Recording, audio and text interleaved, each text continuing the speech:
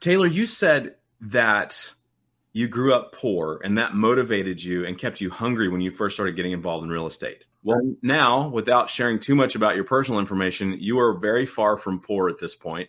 What keeps you hungry and motivated now? I have a big why, and I love to help and see people have success through real estate. So like my big why is like to help others create wealth through real estate.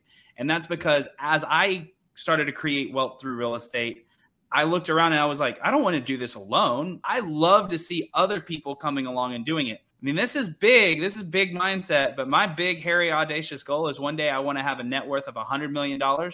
I want to help 10 people get to a net worth of $10 million. And I want to help 100 people get to a net worth of $1 million plus. That's my big goal. That drives me and that pushes me to see what's next.